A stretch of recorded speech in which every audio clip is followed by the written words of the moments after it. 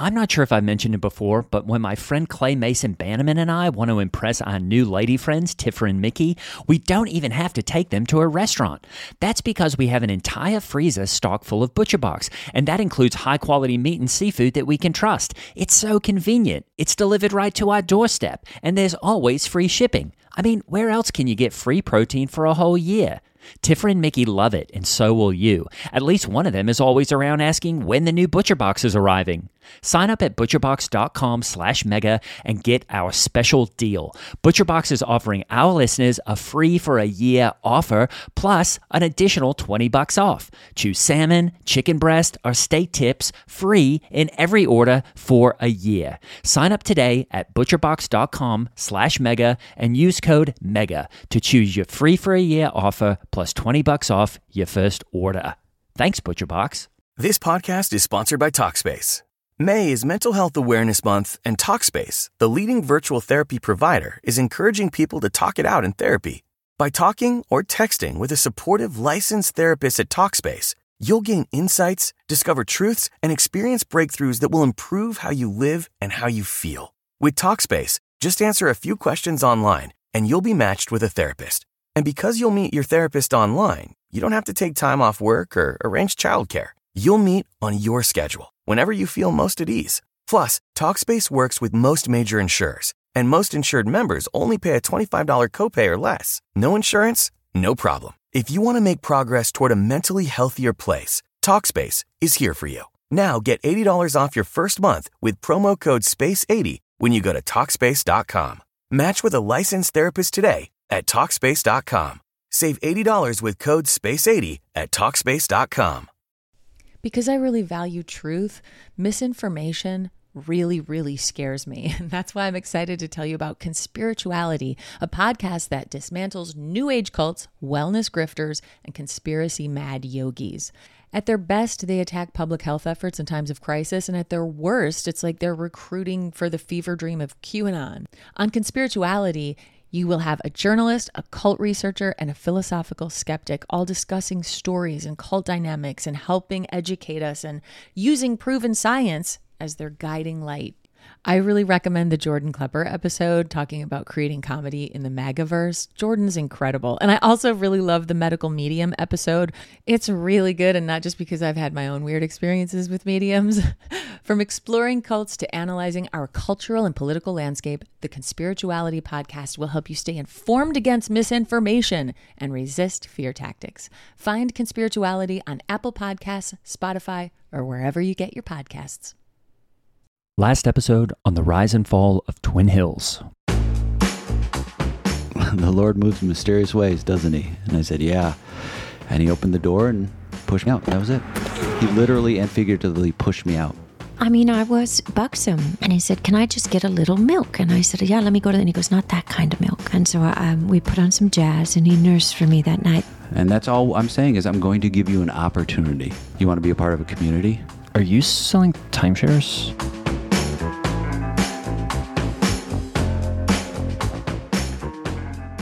My name is Grant Haish, and it had been more than a week since I had gone to review a Chick-fil-A in the massive food court of Twin Hills Community Church and stumbled upon shocking revelations of impropriety around its lead pastor, Steve Judson. Hoping to bring attention to my food blog, ohmygodthat'sgood.blogspot.com, I had published my findings in the only other way guaranteed to make less money than print journalism, a podcast. And it wasn't long before the threats came rolling in. Mostly from Steve's assistant, Meryl Miller, who I had failed to inform that I was recording our conversations. You were what? A complete loser trying to do your best to survive in a world who doesn't even believe. So you would have no idea what it's like to be someone like Steve who cares and who wants to make good in the world, who believes in Jesus when you're a nothing little piece of shit. My personal life was also in free fall. After caving to pressure from former Twin Hills co-pastor Doug Jeffers, I had unwisely decided to invest in a Christian timeshare without the knowledge of my wife. Now facing financial ruin, I was scrambling to bring money in with my blog and now podcast. With my wife staying with her mother for a while, I couldn't help but think, what else was Steve Judson hiding? This is the story of Twin Hills Community Church and its charismatic breastfeeding lead pastor, Steve Judson. It's a story of power, power boats, gay bars, unholy unions, and shocking violence.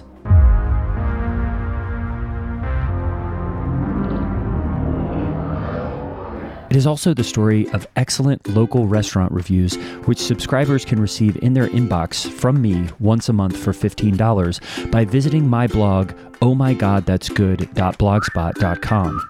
This is the rise and fall of Twin Hills. Sure, there are reasons to question your process. Some outsiders do, and to be perfectly honest. No, they're all after some dirt or division, a story that tells of compromising decisions. They say you lie, that you hide behind the pressure cooker that is a pastor's role, but they don't know how difficult it all is to love the flock. Have they been shocked how hands-on handsy it gets? How hands-on handsy it gets. But don't worry, the accusations won't stick. No, no, no. The accusations won't stick. The accusations won't stick. The accusations won't stick. Hallelujah. After a week of blogging and now podcasting, I was depressed. Writing turned out to be hard and boring, and I was learning that everyone has a podcast these days. I didn't know if I was a food blogger or an investigative journalist with a potentially earth-shattering story. One thing I did know is that my marriage was on thin ice, and that I had started stress eating again, and that I hadn't had a bowel movement in over 72 hours. Hey, hon, just calling to check in. Hope everything's well, and wanted to see if anything has changed on your end. Everything's great here. The blog's going great, and so is the podcast, so would love to fill you in. Say hi to your mom. Welcome to Arby's. Can I take your order?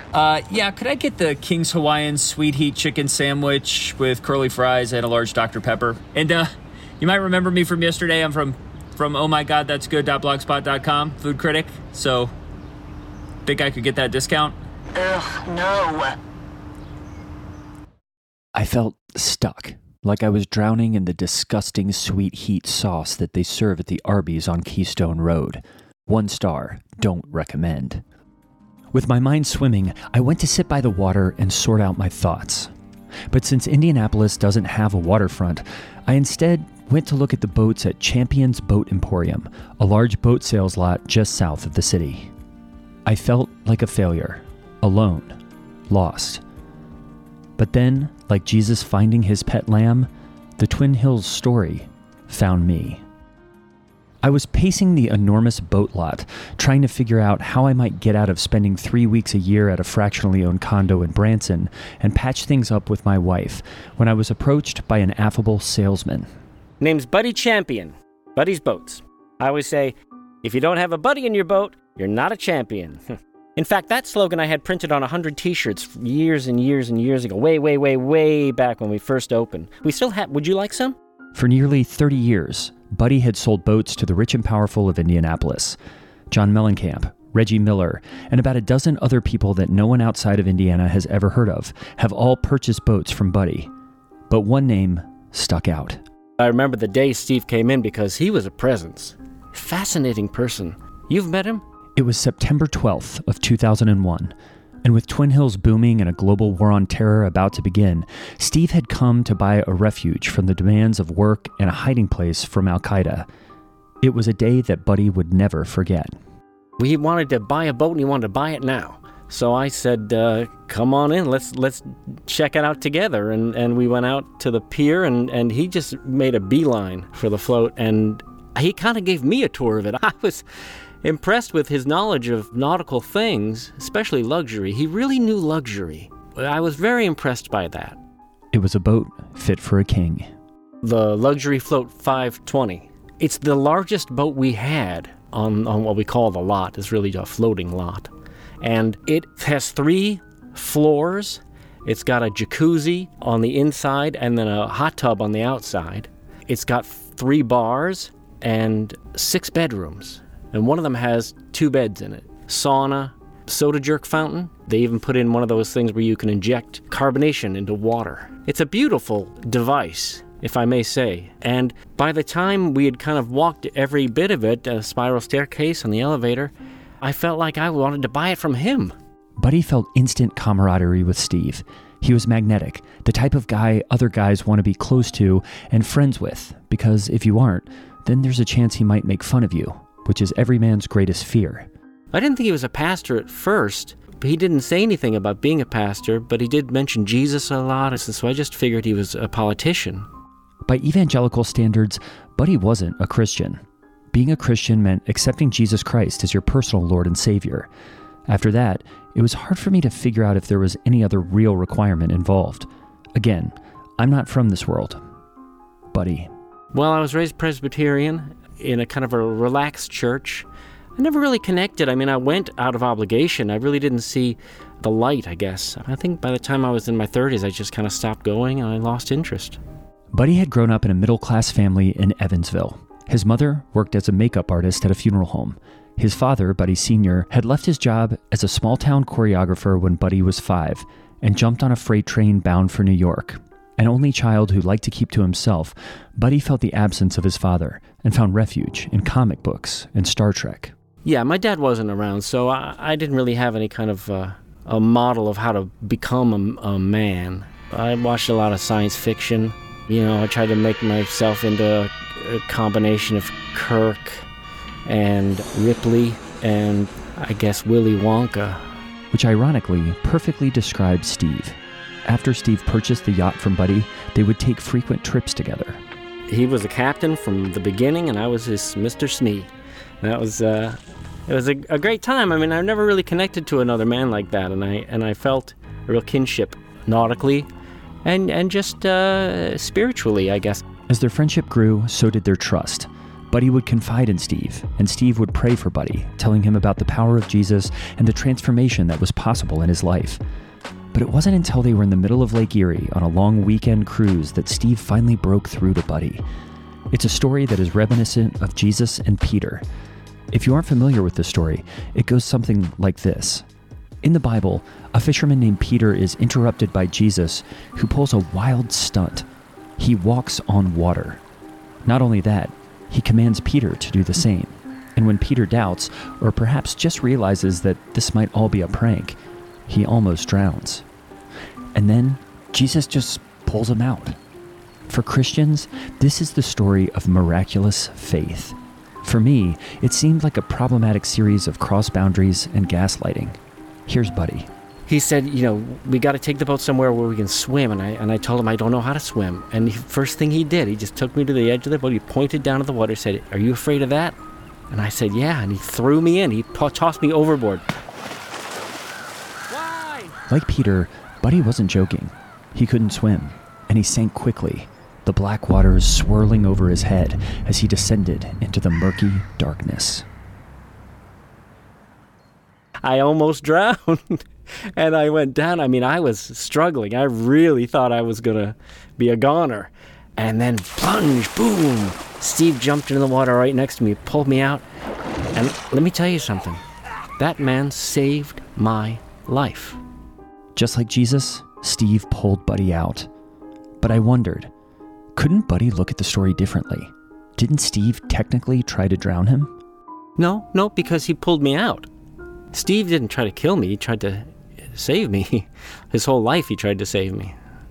It was then that Buddy felt God for the first time. I remember coughing and looking up at him, and the sun was behind his head, and I thought, this is something very special. I need to remember this moment. When I think of Steve in my head, that's what I see.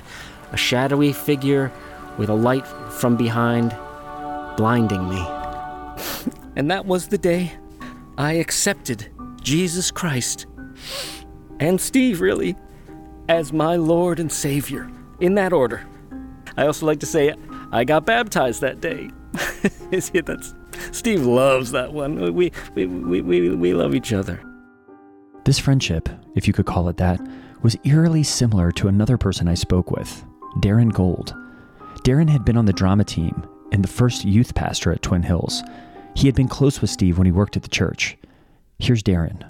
I was trying to be an actor back then. I was trying to be famous, chasing the wrong things. As a struggling actor in the Midwest, Darren loved being a part of the theatrical presentations at Twin Hills. For the first time in his life, he was acting in front of a captive audience who would show up whether the play was good or not.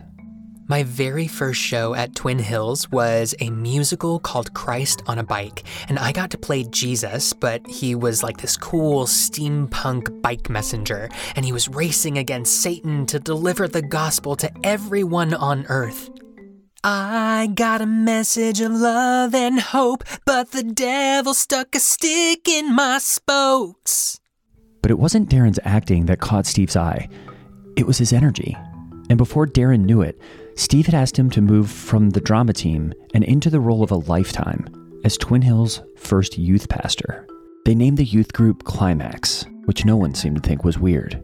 The crazy thing is there really aren't any official requirements to be a youth pastor because it's a made-up job. You don't have to go to school. You don't even have to really know the Bible that well. I know for sure that I didn't. I was trying to be a famous actor. But as it turned out, Darren was very good at playing the part of spiritual guide to teenagers at Twin Hills.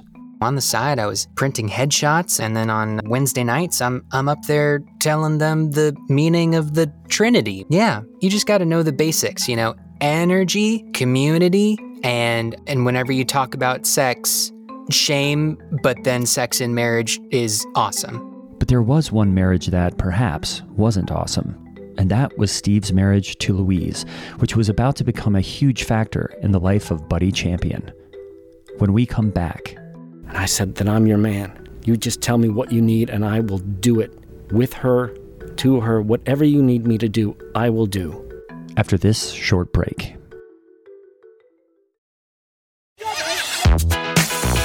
Hey listener, it's Zach Harper, Amin Al-Hassan, and Anthony Mays of Cinephobe. You may be asking yourself, what is Cinephobe? Amin, would you like to fill in the people? Cinephobe is the podcast where Zach and I watch movies that are poorly rated on Rotten Tomatoes and try to ascertain... We're trying to ascertain? Yes. Okay. Ascertain. Whether or not they're accurately poorly rated, or maybe they didn't get a fair shake. Cinephobe, produced by this guy, Anthony Mays. Hey, that's me. I produced this show. I also watch the movies, even though that wasn't included in the description, and I also ascertain. This month is... Wow! Whoa. Oh, Maze, why do you say that? Supercharge it so that this promo can remain evergreen.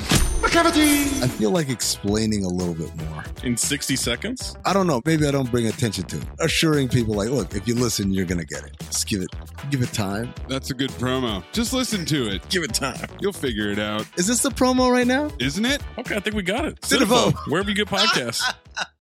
Because I really value truth, misinformation really, really scares me. And that's why I'm excited to tell you about Conspirituality, a podcast that dismantles New Age cults, wellness grifters, and conspiracy mad yogis. At their best, they attack public health efforts in times of crisis, and at their worst, it's like they're recruiting for the fever dream of QAnon. On Conspirituality, you will have a journalist, a cult researcher, and a philosophical skeptic all discussing stories and cult dynamics and helping educate us and using proven science as their guiding light. I really recommend the Jordan Klepper episode talking about creating comedy in the MAGAverse. Jordan's incredible. And I also really love the medical medium episode. It's really good, and not just because I've had my own weird experiences with mediums. From exploring cults to analyzing our cultural and political landscape, the Conspirituality podcast will help you stay informed against misinformation and resist fear tactics. Find Conspirituality on Apple Podcasts, Spotify, or wherever you get your podcasts. Steve's marriage to Louise was seen by many at Twin Hills as a thing of mystery. After convincing Doug Jeffers to break up with her and marrying her himself, Steve and Louise were rarely seen together in public, and Louise rarely attended services. Being equally yoked in marriage was something that Twin Hillers would bring up to me constantly, but it didn't seem to apply to Steve and Louise.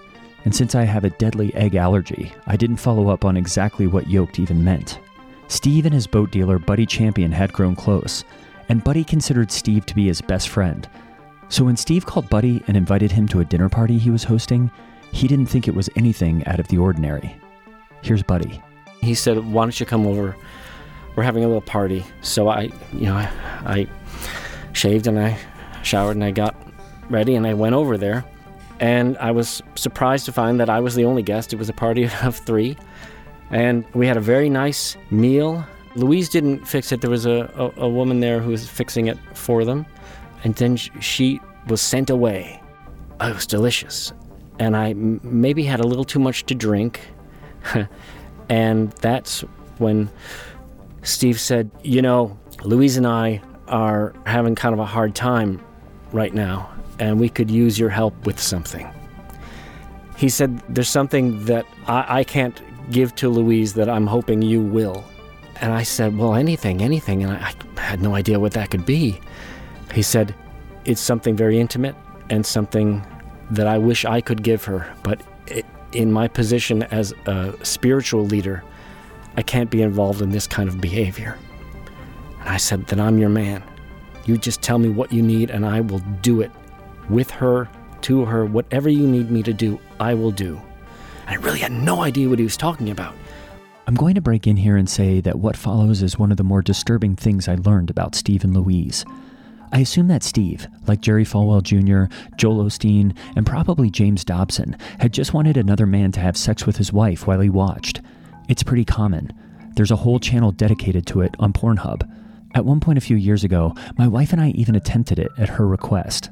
But rather than a former NFL player having sex with my wife, it resulted in a confusing exchange over Craigslist where I ended up booking the wrong Cincinnati motel, and my car was stolen, along with my identity.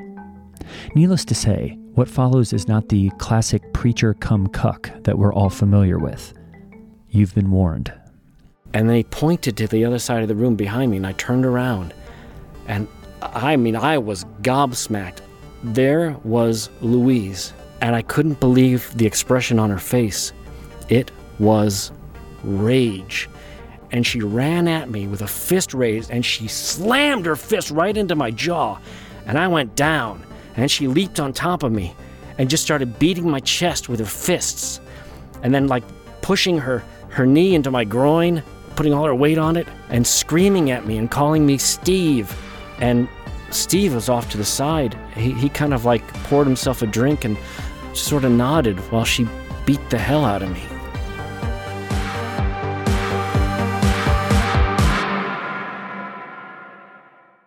The beating by Louise lasted several hours, with Buddy, the faithful servant, taking every blow like a champion.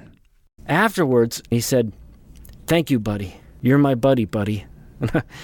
Steve got me up and sat me down at the dining room table, and he put his hand on my shoulder, which hurt, and he said, "I can't do that for her." So on Tuesdays, I would go over, and they set up a special room. And when I told my wife about it, she said, this is sexual. And I said, "It isn't, because sexual would be whips and leather and nipple clamps or whatever. But this was just me and her in a room, and she would just hit me as hard as she could every Tuesday." This need for Louise to beat the shit out of Buddy as a proxy for Steve had me baffled. What was behind it? Buddy. Oh, well, sometimes I would ask her, sometimes I'd just go, "Why? Why?" And she never really answered that directly. I do remember she put her hand over my mouth and was flicking my eyeballs with her other hand. It's just think, think. And while she was doing that, she was saying, "You have no idea the pressures that are on a preacher's wife in this world." She said she always has to look good. She always has to look expensive. And then she also has to be the wife of someone who is more important to other people than he is to her. Does that make sense? Eventually, after several years, the weekly beatings stopped. I took a note from my surgeon, when I had my lung replaced. I think it set Steve on a new course. I know Louise was disappointed. She kind of counted on that, and I felt bad. I felt really bad not being able to be there for her. The pressure of keeping up appearances wasn't just weighing on Louise. They were also weighing on Darren. He was the failed actor turned youth pastor of Twin Hills. But Darren also had a secret, one that he couldn't tell anyone, until he told Steve.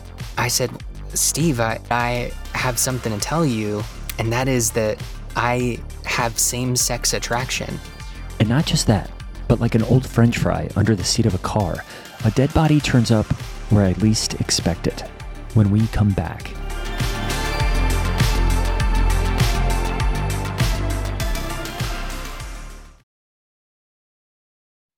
I was fascinated by Darren, the actor cum youth pastor with a gay secret and flawless skin. Oh, and the dead body that I thought was stinking up my car did turn out to be a bag of curly fries that I had left in my trunk from a week ago. Darren had moved from the theater, if you can call it that, to running Climax, a youth group that was exploding with teens, hungry for Christ, pizza, and the possibility of high-friction gene sex at lock-ins. Darren spent his weekends preaching in the gymnasium and his summers leading mission trips to places like New York City and Cancun, where the Climax youth would build skate parks for the homeless or watch their parents build houses for the poor. It was the role of a lifetime, one where he was always the star, and the teens loved him. He was cool. He was popular. There was just one problem. He was gay. Apparently being gay and evangelical was a no-go back then. Same story today. I know. So weird. I first realized that I had same-sex attraction when I was 7 years old. My older brother was watching the old VHS of Top Gun, and when everybody was asleep, I snuck into the living room and I fast-forwarded to that scene where Goose dies, and how sad everybody was really made me wish he was alive and that I could kiss him. And then I discovered the volleyball scene, and that kept me up all night. Like many churches, Twin Hills believed that homosexuality was condemned by the Bible. Most often, Leviticus 20:13 is cited. But after skimming through the Bible, I was astounded at the number of gay characters in it. David and Jonathan, Martha and Mary, definitely Paul. And if the Pentecost wasn't code for experimental gay activity, I'd be surprised. Sometimes, in college, my fraternity brothers and I would do a Tongues of Fire night, where we would drink Fireball and go down on each other as a joke. But I digress. Since Steve couldn't find anything about sexual orientation in the Bible, he had a workaround. You could be gay. You just couldn't act on it. But Darren had acted on it. Darren was an actor, after all. And even before that. The first time I ever acted on my same-sex attractions was when I was 8 years old. I invited my best friend Matthew over, and we went to my room, and I closed the door, and I went to the bathroom, and I grabbed some hairspray and my sister's brush, and I went into the bedroom, and I said, Matthew, do you trust me? And he said, what do you mean, Darren? And I said, close your eyes. And I just started spraying that hairspray and using that brush and making his hair just look like a young Benny Hinn. Take the fresh breath of the Spirit. It was definitely what they call a formative experience in my life. But since he had become a youth pastor, Darren had refrained from acting on his same-sex impulses, even going as far as to date several women. Luckily, since sex before marriage is forbidden, most evangelical men aren't suspected of being gay until after they wed. But the closer Darren got to Steve, the more his big gay secret weighed on him, until finally, it came bursting out. I said, Steve, there's nothing I love more than talking to these kids and making them feel heard and all that, but I have something to tell you, and that is that I have same-sex attraction. And he just looked at me and he said, hey, your sin, no different than mine. You know, that murderer on the street, no different than you for thinking that a man is attractive. And this was coming from a man who had definitely almost killed at least 2 people. For a while, it worked. Steve turned a blind eye to Darren's being gay, and Darren, like Philip the Apostle, kept his sexual orientation a secret. Again, there are so many gay characters in this thing, I can't figure out why it's a big deal to these people. But one Sunday night, all that changed. The night of 100 clubs. The night of 100 clubs. A night that Darren and much of the gay community in Indianapolis still talks about. Steve came to me after a message on the economy, and I thought he was going to ask me, have I invested in a Roth IRA or anything? But he asked me instead, Darren, what's the deal with this whole gay thing? And I said, what do you mean? He said, I was watching TV and by accident, he watched this new show that was on, Will and Grace. No, Jack has the most finely tuned gaydar in the tri-state area. It got him thinking about me, and he said, I want to go to 100 clubs. I want to understand you, Darren. And I said, well, Steve, there are only about 3 gay clubs in all of Indianapolis. And he said, we're going to go to all of them. At first, Darren was nervous. A youth pastor and a pastor at a gay club? It might come across as the kind of classic hypocrisy that everyone was tired of by now. But as they visited one club and then another, a side of Steve was coming out that Darren had never seen before. Steve was chatty, drinking wine coolers, flirting in that way straight men do when they feel safe and accepted for the first time. They went to a drag show and played in a Liza Minnelli trivia night. And for the first time, Darren really thought, maybe Steve has changed. And maybe Twin Hills is about to change too. But then they got to their final destination, a club in Broad Ripple notoriously known as Mr. Butt. When we got to Mr. Butt, something clicked. Steve looked at me deep in my eyes and he said, if you could do anything right now, what would you do? And I said, maybe keep dancing. And he said, no, with me. And I said, whoa, Steve, aren't you married? Aren't you straight? Aren't you a Christian? And he said, not tonight. Not tonight. I don't know if it was the music or the cool ambiance and the lights or the fact that it was leather night, but we got wild. Steve took off his shirt immediately, and you see the handsome face and you expect that there's a good body underneath, but God, there was really a great body. You can tell he works out and really takes care of his temple. And we were just talking to guys, learning people's names. Steve even pushed my face into another guy that I was kind of talking really close to because the music was loud, and I started kissing him, and that was the first time I had kissed anybody in years. And it was just magical. Steve was going up and ordering drinks for everybody, and he introduced himself by saying, you can call me Daddy. I really thought Steve got it and got me, and maybe also that we could be together and that he would leave his wife. But, you know, I know that I was stupid for thinking that. A big stupid idiot.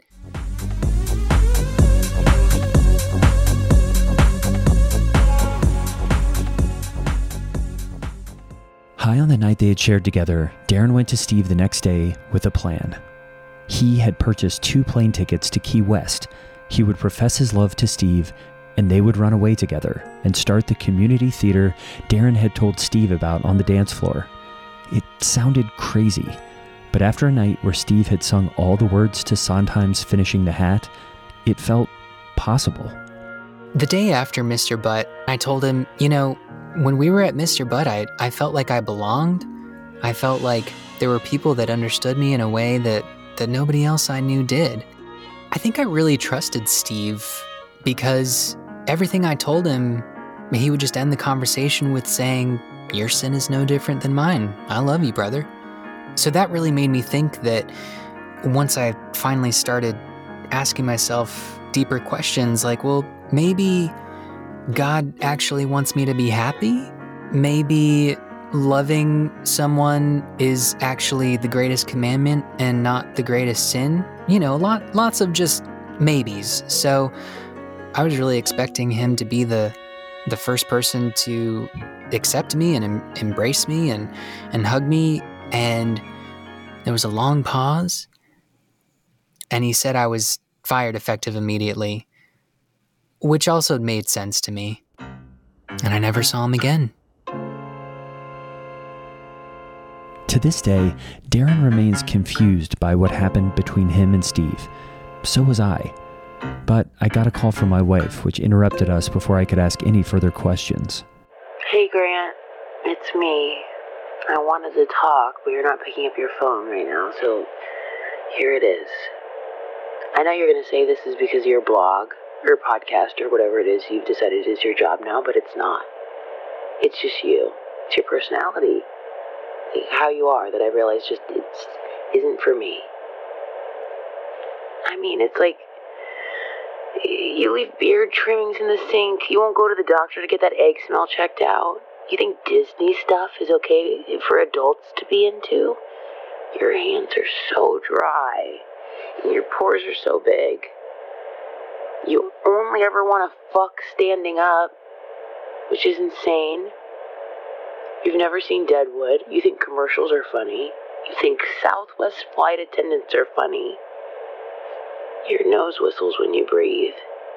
You sleep with one hand on your butt cheek so you get to pull it apart when you fart so that your butt cheeks don't flap. It's like, just fucking fart, Grant. Let me hear it. You say yum after... It's making me gag thinking about it. You say yum after every bite. And then the whole thing the other week in the motel in Cleveland, which was not my idea. I told you NFL players don't look for hookups on Craigslist. Anyway, I really do wish you luck with whatever you're doing, okay? That's it. Oh, and if you could be out of my place by Wednesday. With the news that my wife was divorcing me, I was struggling to see why I should keep going with this food blog and podcast. But something about Darren's story stuck with me, like the caramel topping on a frozen yogurt served in the Twin Hills cafeteria. It was this, that even in the valley of the shadow of death, there can be a silver lining, a God thing, as these people say, when you need it most. Darren. As I was driving away, I noticed that I had like 14 missed calls. My Nokia was just blowing up. And it turns out it was my agent, who I hadn't even spoken to in 3 years. I honestly forgot I had an agent. I was just so focused on the Lord. And she said, Darren, we did it. You got a role on the network show, Martin, as racist white cop. I still get those residuals today. The same was true with Buddy. Steve gave me eternal life with the Lord in heaven. I didn't have that before. And whatever that cost is, I can't drive anymore. I don't have any depth perception. But that's a sacrifice that one gives. I mean, Jesus didn't drive. Luckily, he doesn't need to drive. Just like Jesus, Buddy is a co-pilot, splitting his time between the boat lot and working as a driving instructor at a local high school. I just need to brake and sometimes take the wheel. And maybe it was ambition or providence or the fact that my food blog had received a cryptic comment that I felt like I was driving deeper into the heart of this story. The comment was from someone calling themselves Jazzman Jesus, and all it said was, I'm coming for you.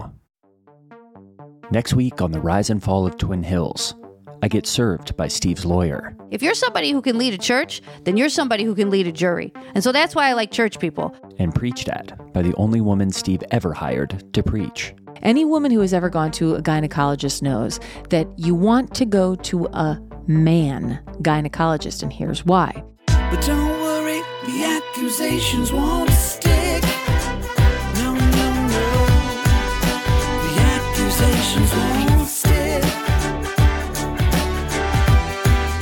The Rise and Fall of Twin Hills was created by Mega the Podcast and written by Greg Hess, with characters improvised by our fantastic guests, Scott Adsit, Aaron Goldenberg, Beth Stelling, and Anatasha Blakely.